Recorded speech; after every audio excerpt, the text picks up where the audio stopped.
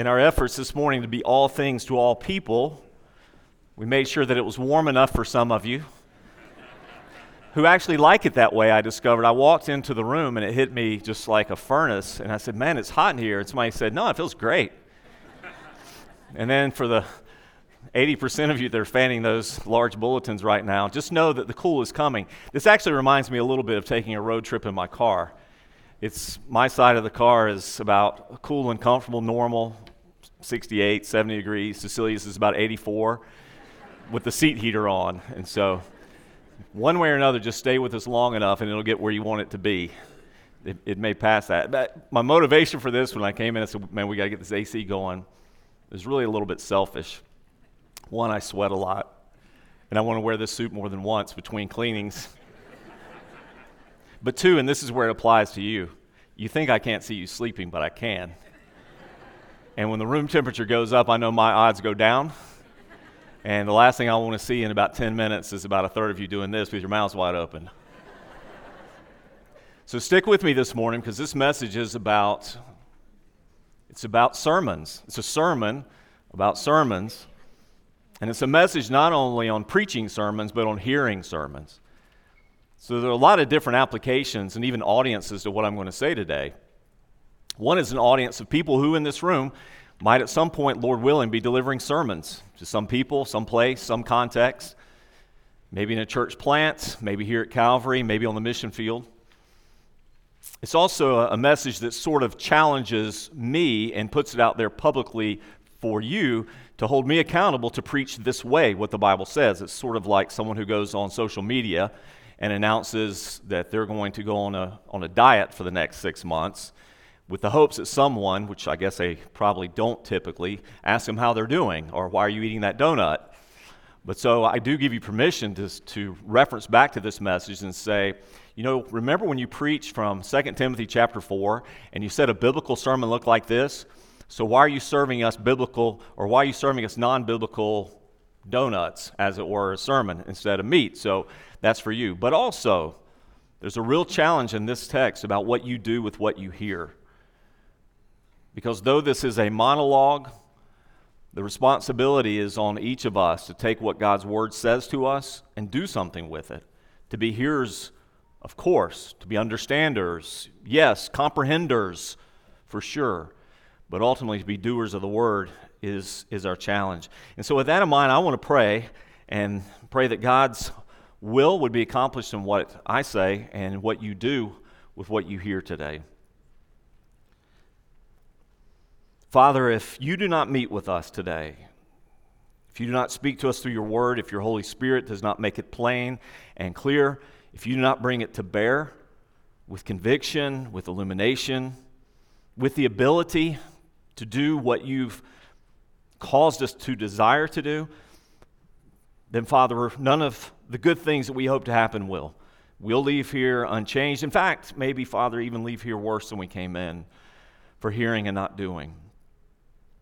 Father, I pray that your word would speak to us today, and in this small sample size, we would see the very promise of your word that it is all profitable, it is all useful. It has different applications, different profits for us, different areas of usefulness for sure, Father, but your word is to us. And Father, I pray that you'll speak to us through it today, and your Holy Spirit will make it clear. And Father, that we'll do it. So, Father, change something in what we think. Stir our emotions as well. Empower us by your presence in us to be faithful, to be obedient. I pray in Jesus' name, amen. 2 Timothy chapter 4, starting in verse 1. I'm going to read the first 5 verses this morning. I charge you in the presence of God and of Christ Jesus, who is to judge the living and the dead, and by his appearing and his kingdom, preach the word. Be ready in season and out of season. Reprove, rebuke, and exhort with complete patience and teaching. For the time is coming when people will not endure sound teaching, but having itching ears, they will accumulate for themselves teachers to suit their own passions. And they'll turn away from listening to the truth and wander off into myths. As for you, always be sober-minded, endure suffering, do the work of an evangelist, fulfill your ministry. I'm not sure if the words would change very much if the setting were a bit different or the timing were to be a bit different in Paul's ministry life. But I think it's interesting for us to know, and maybe it does add to a sense of weightiness in what Paul is saying, to recognize that these are some of the last words he'll ever write. It's highly possible that within weeks or even a week of penning this letter, the Lord would take Paul home, that his journey would be complete, his race would be finished, the course would be run, and he would begin to receive the reward of God's presence. In his final words, he tells Timothy this: fulfill your ministry. Fulfill it. Run it all the way to the end. You're at the beginning stages now, and it's critical that you begin well. And it's great that you've started. But what's ultimate for you, as well as for any other believer, is that you finish, not just that you begin. And the Bible holds out ultimate hope for those who finish, for those who persevere to the end, for those who run the course and go all the way till its final conclusion. So run and finish, fulfill your ministry. And then he goes on to explain, and I'll cover this passage more in depth next week. He says to Timothy, you fulfill your ministry just as I've fulfilled mine. The pattern that I've set, this is what I'm challenging you to do too. I'm not saying be me, go to the places I've gone, or give the sermons I've given, do all the things that I've done, but there's a biblical pattern here. And look what he writes starting in verse 6. For I am already being poured out as a drink offering. My whole life has been a gift back to God, an offering to God. God who purchased me, who redeemed me, to whom I fully belong. I poured my life out in his service. The time of my departure has come. He was right. I fought the good fight. I finished the race. I've kept the faith. Henceforth there is laid up for me the crown of righteousness, which the Lord, the righteous judge, will award to me on that day.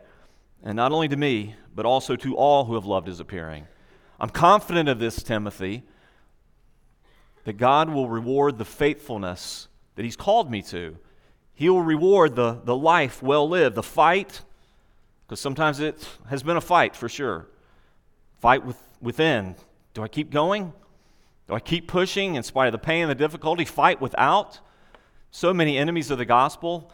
The fight in the sort of in-between. So many believers that turned out to not be faithful, that turned against me.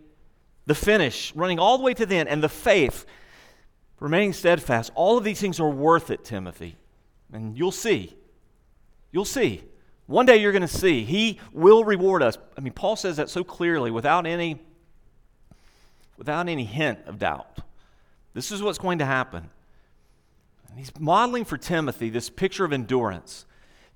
Timothy, if you'll endure, if you'll fulfill the assignment that God has given you, if you'll do it faithfully to the end, and if you'll disregard the cost, if you'll count Christ as worth it, this endurance is a pathway to reward. I'm sure of it. And he says, so fulfill your ministry. And what's the essence of Timothy's ministry? It's the same essence. They will have lots of other responsibilities, and certainly lots of other challenges will come his way and tasks he's going to have to take up. But there's one irreducible minimum of the calling God put on Timothy's life, and it's the same as the calling he put on Paul's life. And it's this: preach the word. Preach the word. Timothy, your life, your faithfulness, your witness, your character, all those things are going to matter greatly. And your ability to organize and structure and build a church according to the plan that I've given you, all those things are going to be critical. And how you handle yourself and how you deal with others and how you relate to people and the people you surround yourself with, who will mentor you, and the people you're going to pour yourself into, all those things are going to matter, as we've seen in these two letters. But the fundamental tool of life change that God employs for all people in all places, every culture, every season of life, is his word. So Timothy, if you want to be an instrument in my hand that will accomplish the purposes for which I'm sending you, use the primary tool that I'm giving you. And that's the word. Preach the word. And this is a solemn responsibility. I mean, I can't imagine a more solemn statement being given than what he challenged Timothy with. In his book called Preaching and Preachers, Martin Lloyd-Jones wrote this. He said, the most urgent need in the Christian church today is true preaching. And as it is the greatest and most urgent need in the church, it's obviously the greatest need of the world also. The greatest need in the church is to preach the word. The greatest need in the world is for people to hear the word, to understand it, to respond to it. And listen to the weightiness of this. This is not a TED Talk. This is not an essay that's been written out that you'll just share publicly by reading your work and your research. Listen to what he says about it. He says, I charge you in the presence of God and of Jesus Christ, who is to judge the living and the dead by his appearing and his kingdom. Could it be any weightier than that? I mean, I would challenge you to read anything that Paul writes in all of his letters, all of his epistles, to find something more daunting than that challenge. Timothy, I want you to understand the weightiness of what I'm challenging you to do, what God has called you to do. This preaching that you're going to do, to study the word, to rightly handle it so you can share it correctly with people. This is God's good design for life change. This is all by God's design, and God commands you to do it faithfully. Paul wrote about his own preaching ministry in a bit more detail in his first letter to the Corinthians. I'll read this for you. If you want to flip there quickly, you can. 1 Corinthians chapter 1, verse 18. Here's what Paul said about the preaching of the word. Now listen to the weightiness of this. For the word of the cross is folly to those who are perishing. This is foolishness to them. But to us who are being saved, it's the power of God. Think about that statement for a moment. And maybe in your life you can remember a time where preaching of the word, claims of Christ, the gospel message itself just didn't make sense to you. It didn't connect. It didn't take root. It didn't grab your heart. Didn't motivate you to any change. You heard it and it went in one ear and out the other, or you just simply dismissed with it altogether. But when God's Spirit affects the change in your heart, all of a sudden that which is so easily disposed of by other people becomes absolutely indispensable to you, and it's life-changing. For us who are being saved, it's the power of God. For all of us in this room who are Christians, we know how God at some time, through His Word, has captured us, challenged us, convicted us, and established a starting point, a catalyst for us of real life change. He says, for it is written, I will destroy the wisdom of the wise, and the discernment of the discerning I will thwart. Where is the one who is wise? Where is the scribe? Where is the debater of this age? Has God not made foolish the wisdom of the world? For since in the wisdom of God the world did not know God through wisdom, it pleased God through the folly of what we preach to save those who believe. Do you catch what he's saying? It is by God's design that the natural, rational man, though he may perceive something of God, and he may recognize something of His power or His artistic creativity or His infinitude in the world, he will never come to a relationship with Him simply by reason and rational thought. He is unable to. So how will he? How will this God, who makes Himself known to all of creation so that He's undeniable, how will we ever bridge that infinite gap between unholy us and absolute holy, completely other Him? How will that happen? Listen to what he says. God was pleased that through the apparent folly, foolishness of preaching, He will save those who believe. Jews demand signs, Greeks seek wisdom. Isn't that what we see in Scripture? The Jews always ask Jesus, do something, show us something, prove to us who you are. Even though, by the way, and you know this already, we'll see this when we go through the Gospel of Matthew so clearly, Jesus did that over and over again, but His miracles did not create saving faith in anyone. They were amazed sometimes, dismayed at other times, not converted by. And the Greeks, we know what he's talking about here. Paul was very skilled at debate. He was very skilled at debating the sophists and the philosophers, the wisdom of the age. But this is not the means of salvation. He says the Jews demand signs, Greeks want to debate philosophy, but we preach Christ crucified. It's a stumbling block to the Jews. This is not how they envisioned their king to be. This is not how they conceived of the Old Testament promises of a coming Messiah through the line of David, sitting on His throne to look like. It's stumbling block to them, and it's foolishness to the Gentiles, but to those who are called, both Jews and Greeks, Christ, the power of God and the wisdom of God.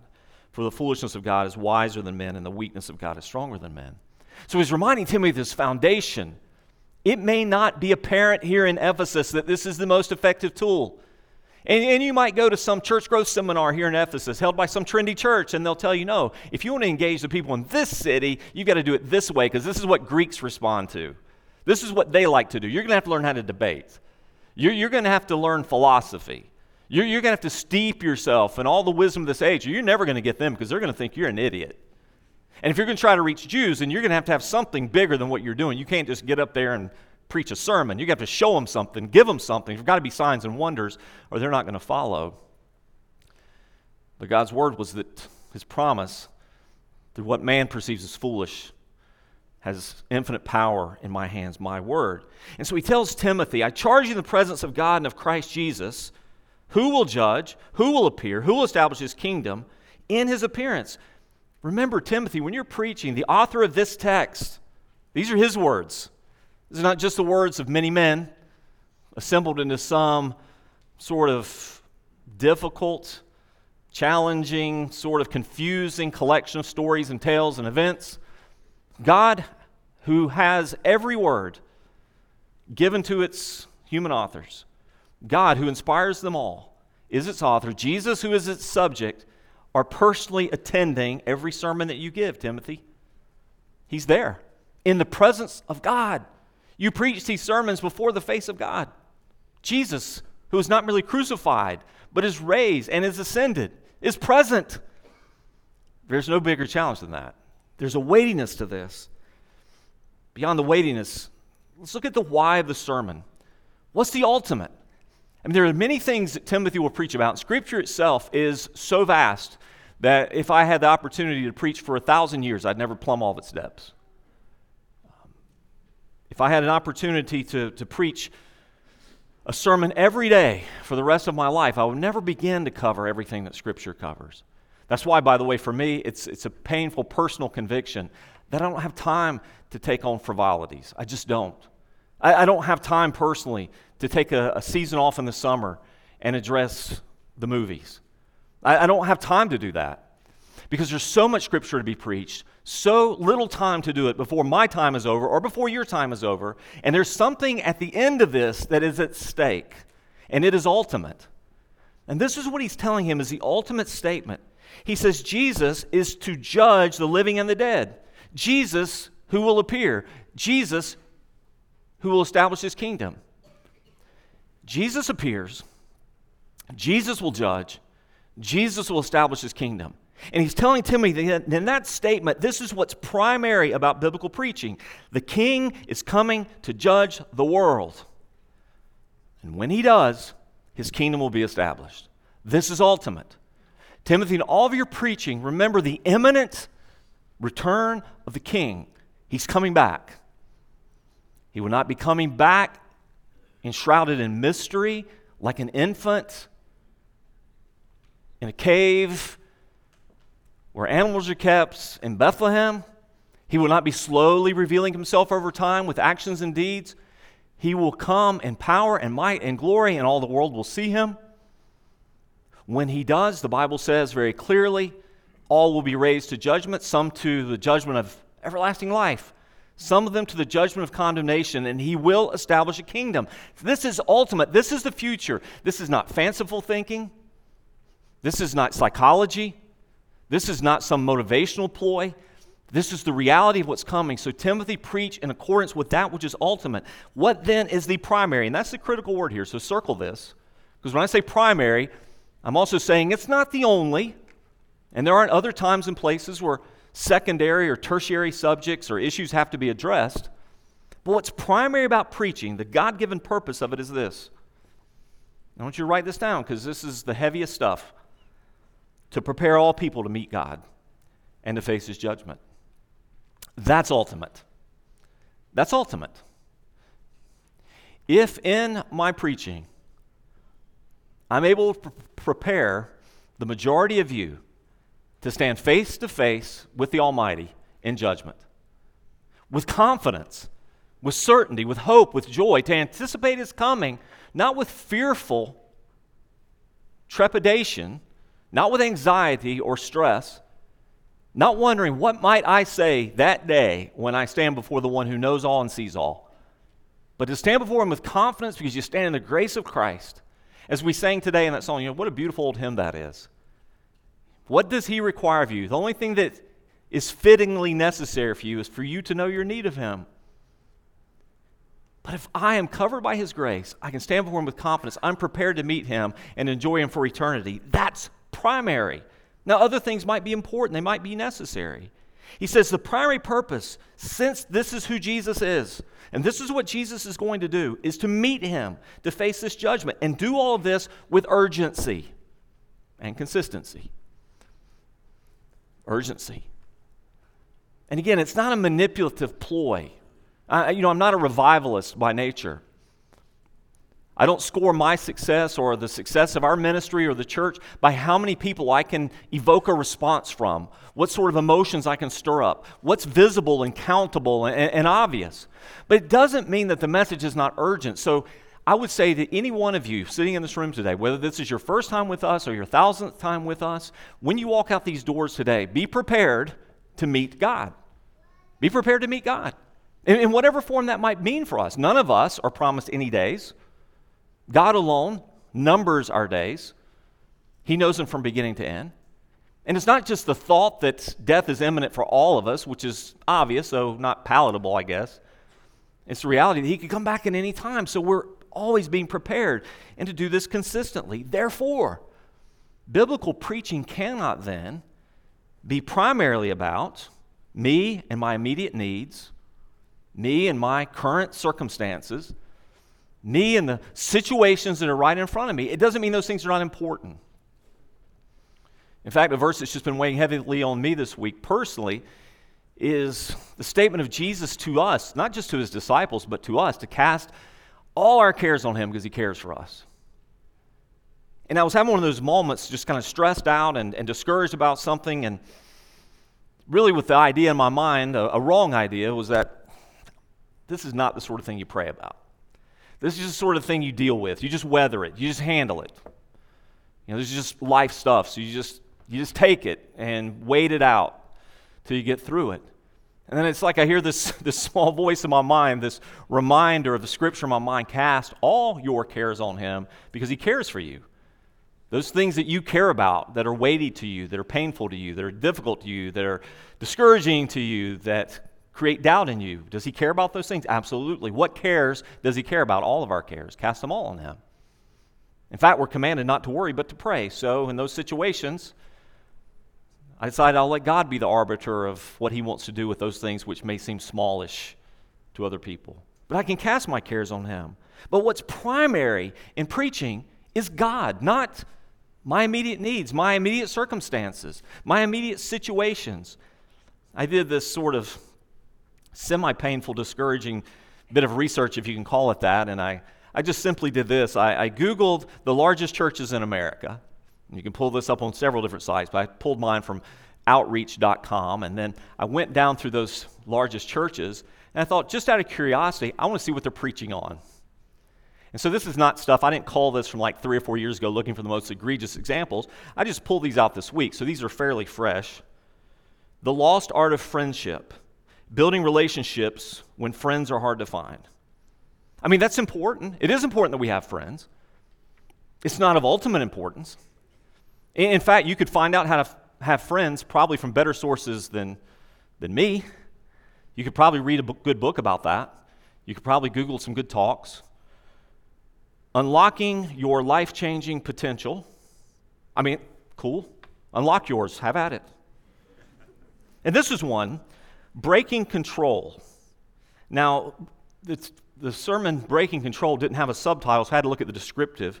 You're not supposed to be a doormat for people to walk over, control you, demean you, belittle you, make you feel not good enough. You need people around you that inspire you, people who cause you to dream bigger.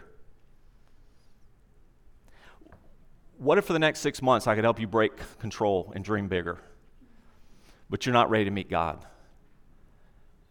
Or you're not living a life that pleases God? If you're not growing in godliness or maturity? The blessed life, how being generous changes everything. This one I didn't understand, so I'll just read it to you. You can listen to the messages if you want to, but I don't know what it means. Fatal distractions. In this series, we'll explore both the implications and antidotes of three major types of distractions: fog, fires, and fear. Okay. And then I found this one. I was hopeful on this one. I thought, okay, this is one with an attractive title, but this is biblical. I know where this one's going. Unlocked, finding freedom with a key in your hand. I thought, that's on Galatians. I'll bet anything. No, it wasn't. Today we'll discover how to break free from what holds us back, paving the way for hopeful and purpose-driven future. No, you missed the mark. This quote in Christless Christianity, I think, is helpful for us. It was helpful in my thinking. Michael Horton said this. He said, the church in America today is so obsessed with being practical, relevant, helpful, successful, and even well-liked, and it mirrors the world itself. Aside from the packaging, there's nothing that cannot be found in most churches today that could not be satisfied by any number of secular groups and self-help groups. And I thought Michael Horton must have read the sermons in the biggest churches in America this week, because that's what he's describing.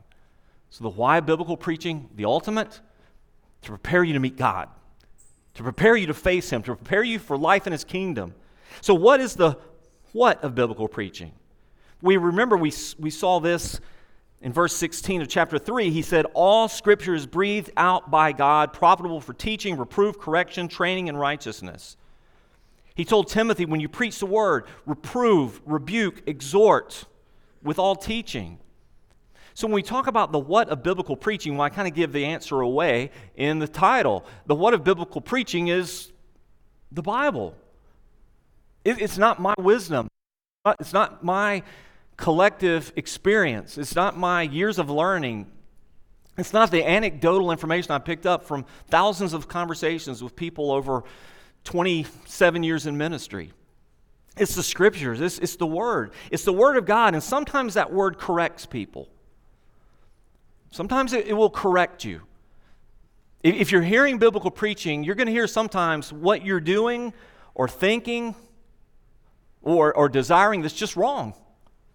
And that's necessary for us. That's biblical preaching.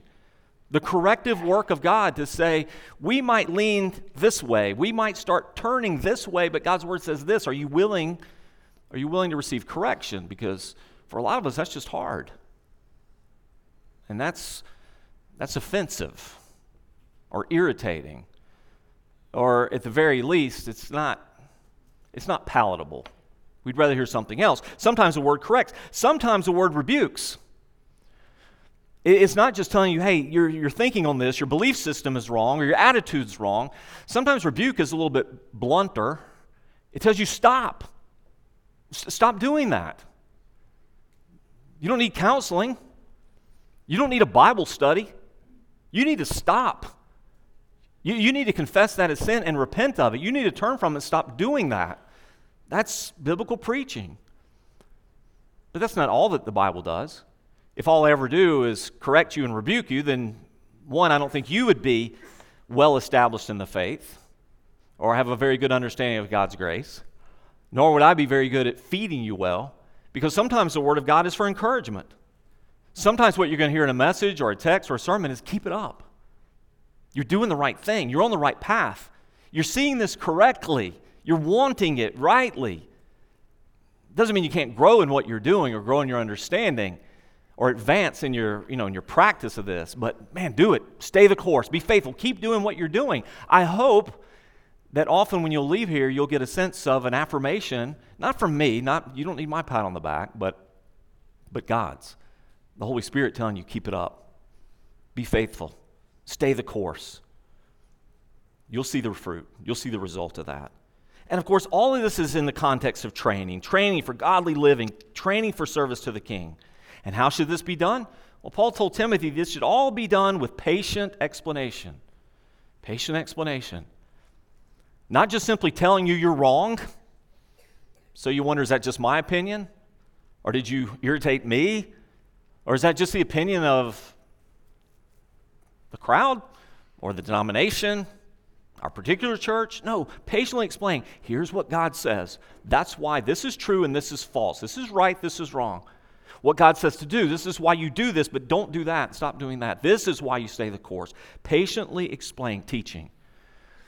We should never underestimate the power of teaching.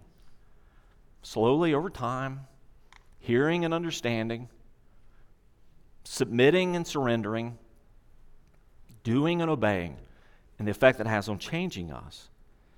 Haddon Robinson was a distinguished professor of preaching at Gordon Conwell Theological Seminary, and he gives an excellent guide on approaching text and how we preach those things and how we put a filter on it ourselves. And so this is good both for you to hear, even though you're the one that's receiving these things, but also if any of you should ever be the one giving these things. First big question he says to always ask, of course, is what you're preaching true to the Word of God? I mean, that should be a given, but it's not. Too often we'll hear sermons that just are not rooted in Scripture. That's not what the Bible says, or it's even contrary to what Scripture says. Is this true to the Word of God? Second, is it true to the purposes of the Bible? The Bible does more for us than just inform us of things. You know, we study the Old Testament, for instance, in Genesis and Exodus, more than just to learn the history of God's people, but how does God's grace work? What does God mean when He makes a covenant with us? How does God keep His promises? How does God carry out His purposes in the world even when His people keep failing Him over and over and over again? How does God respond to repentance? How does God bring about correction? So many different themes. Is it true to the purposes of the Bible? You know, if a sermon ends up being all about me and my problems and all the things that I want, we may like it, enjoy it. We may even benefit from it. We may even find 50 verses brought to bear on that subject about me, but it doesn't mean it's true to the purpose of the Bible there. A sermon can be profitable without being biblical. Again, I can talk to you today about verses that speak to money. And I can talk to you about investing your money and how to use your money. I saw something posted on Twitter just this morning. If you could go back to your 18-year-old self and say just 3 words to your 18-year-old self, what would you say? I'm not sure what you would say to that. Maybe some of you would say, buy Apple stock, and then you vanish. Maybe you would say something more valuable than just giving them financial advice. But again, I could do those things and it could be helpful, but it doesn't make it biblical. Third, biblical preaching touches the great issues of Scripture. The Bible doesn't address every single issue that you face. In his lecture, Dr. Robinson gave an example. If you're sitting there struggling right now with a job decision, should I move to Cincinnati and take this new job? What is God's will for me, or should I stay here? You're not going to find a verse in there that says that. You can't open up the Bible and stick your finger in and just take whatever you read as some direction from God like it's a spiritual sort of horoscope. You can talk about prayer. You can talk about wisdom. You can look at the needs that your family have. You can look at the opportunities you have to serve Him. You can look at many other issues to bear, but it doesn't address everything. So even if you have some pressing questions, it doesn't mean they're always biblical questions, because that's not what the Bible's ultimately about. And then, of course, fourthly, the most important issue probably is what we're saying that the Bible says for us to do. Does that match what the Bible said to those first people who heard it? Or would somebody in that first generation of hearers say, whoa, whoa, whoa, that is not what Peter was talking about. That is not what Paul had in mind. That is not at all what Abraham said. Does it come to bear? So, here's our challenge. This is where the onus of the message shifts to you today. So stick with me here for a moment. And it is getting cooler a little. Here's your responsibility. You ready for this? Endure sound teaching. Curious choice of word there, wouldn't you think? Bible doesn't say enjoy sound teaching. It says endure it. Now I think of that character in the Scripture, Eutychus. You know who Eutychus is? You remember Eutychus? Eutychus was one of us. He was one of you. He was sitting, listening to some preaching. He was listening to Paul preach. It was an evening sermon. Maybe he had a long day. I don't know what he did for a living. It was a hot service, sort of like this. He found a cool spot by the window, sat in it, fell asleep, fell out the window, and died. Don't do that. I think, no, I don't want you to fall asleep, fall out of your chair onto the floor. But the challenge for you is to endure, not to enjoy. A biblical sermon is not meant primarily for our entertainment. I went to a preaching conference years and years ago where the premise of the conference was actually the opposite of the statement I just made, that good preaching is entertaining, and tried to use some semantics to explain what entertainment is, capturing people's attention, keeping that attention, instructing them in unique ways, etc. But no, I would say it's not entertainment. It's really edification. Is this something that's building me up? Because here's what I found, and I don't say this with any pride. I think most of you in this room who've been Christians for a long time could say the same thing. If you're eager to meet with God, and if you desire to hear something from God's Word, if you come to the table, let me give you this metaphor. If you come to the table hungry, you will find something to eat. Do you agree with that?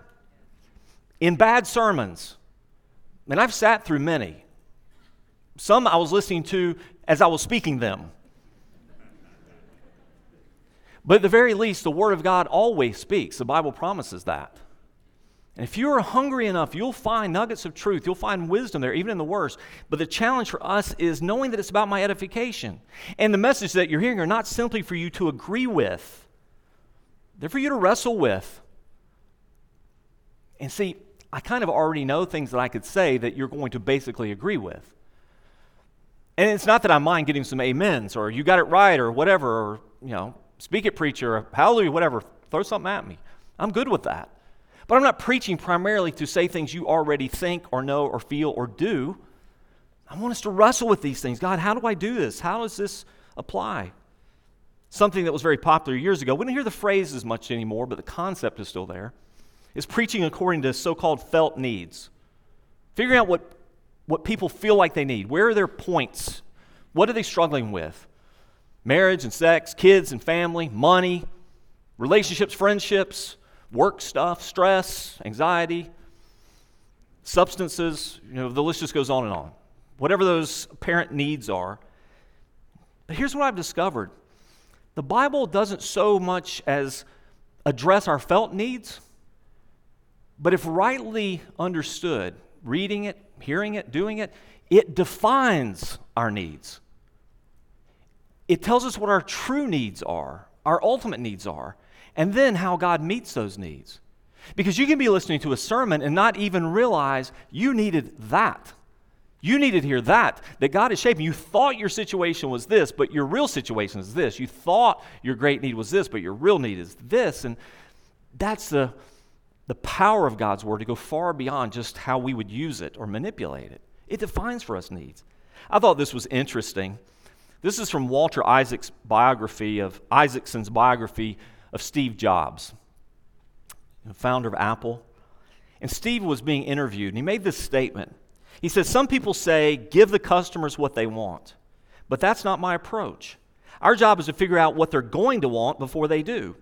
I think Henry Ford once said, if I'd asked customers what they wanted, they would have told me a faster horse. People don't know what they want until you show it to them," he said. What an interesting analogy. Now, that was in the world of market research and product development and sales.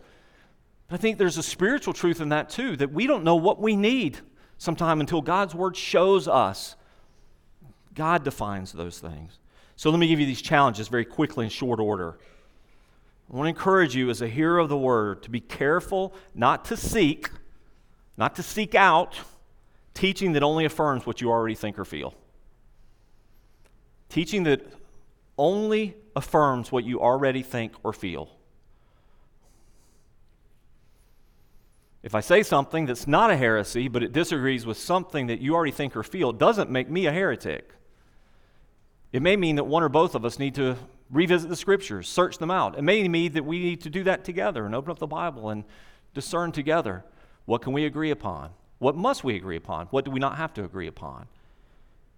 But if the only messages that you enjoy are already saying things that you already knew, already felt, or said in a way that you would say it yourself, then you're guilty of doing the very thing that Paul told Timothy people would do in the last days. You're gathering up teachers who will say what your itching ears already want to hear. Number 2, be careful not to seek teaching that's me-centered instead of God-centered. You may leave here on a Sunday thinking, there wasn't very much personal application for me in that this week. I don't know what to do with that I just heard. That does not help me with my struggle with my neighbor. That does not help me be a better parent to my suddenly rebellious 11-year-old. But if you were taught on the infinite goodness of God, and the Scriptures all led you to a sense of, even in the things I don't know, can't perceive, don't understand, but I trust that God is infinitely good, then you have something worthwhile to sink your teeth into, to dig your roots into, to build your faith on. Teaching that's God-centered ultimately and always grows us. I want every week for us to see how big God is, and how good God is, and how great God is, and how generous God is, how merciful God is. Be careful also not to seek teaching that leaves you comfortable in your sin or complacent in your disobedience. I don't want to do that. I don't want to be guilty of that. I don't want to be guilty of just saying things that would just allow you to stay in your mind exactly as you are. Because remember I said last week, none of us are really static spiritually. And so every time we hear something that affirms us in our sin, we're not staying on that same plateau. We're actually going backwards a little bit more and a little bit more, becoming hardened to the truth. Harder and harder for it to penetrate us. Don't seek teaching that leaves you comfortable in your sin or complacent, not doing anything, being active. Number 4, don't seek teaching that fuels your craving for what's new or novel. I think a lot of folks maybe who grew up in churches that were primarily about them and felt needs and all those things, how do we cater to you? Get bored with the stuff. They developed an appetite that's really about them, and so you're looking, show me something new that I've never heard. Give me something novel that no one else is saying. I want to hear something, and we don't conflate novelty for profundity, okay? You can tweet that. That's tweetable right there. Don't conflate novelty for profundity. Just because someone's saying something that you never heard doesn't make it true or right. It could just be a very old false teaching repackaged for a modern ear. Okay? Be careful of that. New and novel. As the wise writer of Ecclesiastes says, there is nothing new under the sun.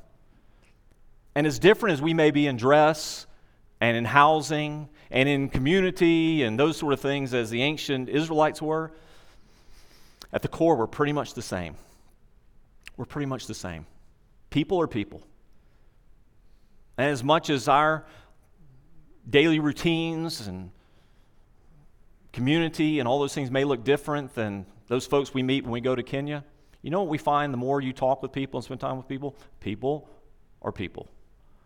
They have the same needs, same struggles, and God meets our needs.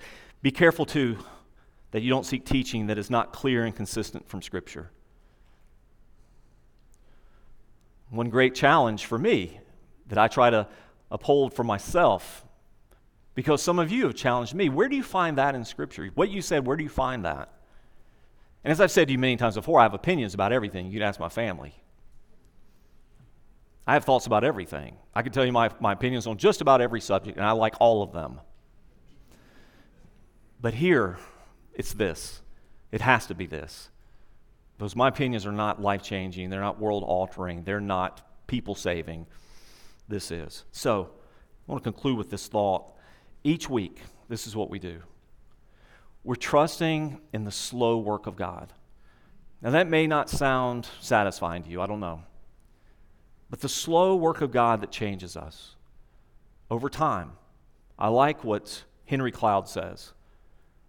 Essence of change is grace and truth applied over time. Over time. I hope that something that happens in here on any given Sunday might motivate you to repent of something, might motivate you to begin something, might light a fire in you that will take you someplace. And I know that by God's grace sometimes, and maybe some of you in this room can testify to this, there are certain times and places where God decides in that moment He's going to bring about a massive shift in a person, a massive life change. But for the most part, the aim is to feed a hungry soul today. It's to feed you today from God's Word. It's to build in you a growing appetite, little by little, for God and the knowledge of God through His Word as you become exposed to more and more of it. It's to move you in some way today, if you're a believer, towards maturity, towards godliness. If you're not a believer, it's intended to paint a picture for you accurately of who is God. Why should you care? What has he done? How will you relate to him? What will happen when you stand before him? All of these things. And it's designed to get you to next Sunday, because next Sunday we'll feast again. And none of us were designed to eat occasionally or periodically, or go to a giant feast of a meal once in a while and then ignore it until another great need comes. But week by week being fed on the Word. I love what Cloud said. He said, the Lord accepts us fully, knowing that we'll need time and experience to work out our imperfections. We have a standing in grace that gives us freedom to face the truth over time. I like that statement. In Christ, we have a standing in grace. I'm not ebbing and flowing in and out of his acceptance of me. Facing the truth includes becoming honest about where we are, acknowledging and meeting the developmental needs of our real selves, experiencing the grace of relationships. This is why you can't just listen to a sermon online. It's not the same thing. Hearing from real people and having real people engage you and speak into your life. Learning the truth about what God wants for us, obeying the external truth of the precepts of God, and receiving forgiveness from him, which enables us to start again when we fail. It takes time to face and live out these truths, and that's what God's redemptive timing is all about. Grace and truth and time. And in that, God is shaping us, and he's preparing us for eternity. He's preparing us to be with him. So, in closing, what's the most important question you can ask when you're hearing a message? It's not the only question. What's the most important question you can ask? Is this true? Is this true? Hath God really said? Is this what his word really says? And the most important response you can give to the word is what? Help me out here. What's the most important response you can give? Somebody throw something at me. Obedience. Your most important response is obedience. Scripture is to be done. This book is to be done. It's to be lived, not just known. Remember what Paul told Timothy in the earlier chapter, chapter 3? All Scripture breathed out. It's all profitable, reproof, correction, training. Why? Catch verse 17. That the man of God, and that's not gender specific there, it's the person of God, may be complete, equipped for every good feeling, every good belief, every good work. Because ultimately what we do is what we believe. And our desires do fuel our actions. But the ultimate result God is after is what we do. Are we doers of the word or hearers only? That's our challenge. Let's pray.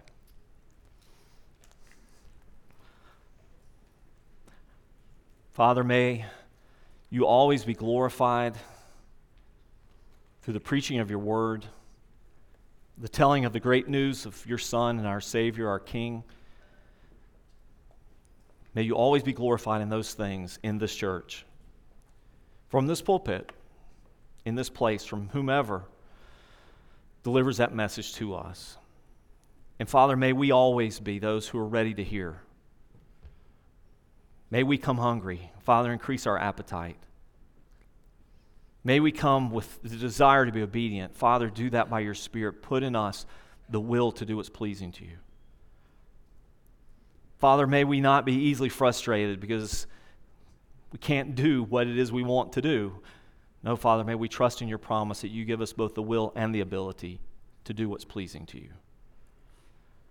Father, I pray the longer we have, the more we hear, the more we share with one another, the stronger we'll become. The deeper our roots will grow, the more we'll be ready for that day. And Father, the more we'll be ready to make others ready. The more we'll be doers of the word, not hearers only. The more the deep truths, the vital understandings would affect every aspect of our life. That we would just live this out. Our view of the world would be right. Our view of each other would be correct. Our view of the future would be confident. And Father, that we would live out the word. May we do that. Father, I thank you for the believers in this room today. I pray that you would grow them up till that day of return. Father, I pray for any unbeliever in this room, that at the very least today they've heard this: the King is coming again. When he comes, he does not come to offer himself up as a sacrifice for sins again. He does not come again as one who will take our place, take our sins, die on a cross, save us through resurrection. But he comes as a judge. He comes now to reveal hearts, motives, intentions, thoughts, and every deed. He comes now to separate those who are his from those who are not. He comes now to reward and to punish.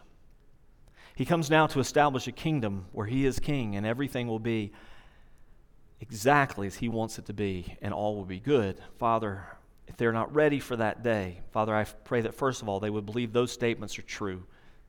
I pray that by your Holy Spirit, Father, you would define for them now their need for you, their need for your grace, their need for your forgiveness, their need for hope that's not based in positive thinking, doing better, making themselves fit. But Father, they would come to you as they are today and say, save me. Save me from my sin, my rebellion against you, my unbelief of you, my disregard for you, my doing anything that's contrary to what you command, what you desired, how you made me, whatever it may be, Father, they would come to you and receive grace today. Grace so much greater than sin. That they come to you with humility and find that, Lord, in that humility, you meet them. You give grace to the humble. And Father, they would receive that today. Lord, may each of us leave this place with a sense of your goodness, your grace, the power of your redemption for everyone who will receive it. So, Lord, may the believers celebrate it. Thank you for their standing in you. May those who do not yet know you choose it, receive it, experience it today. I pray this in Jesus' name. Amen.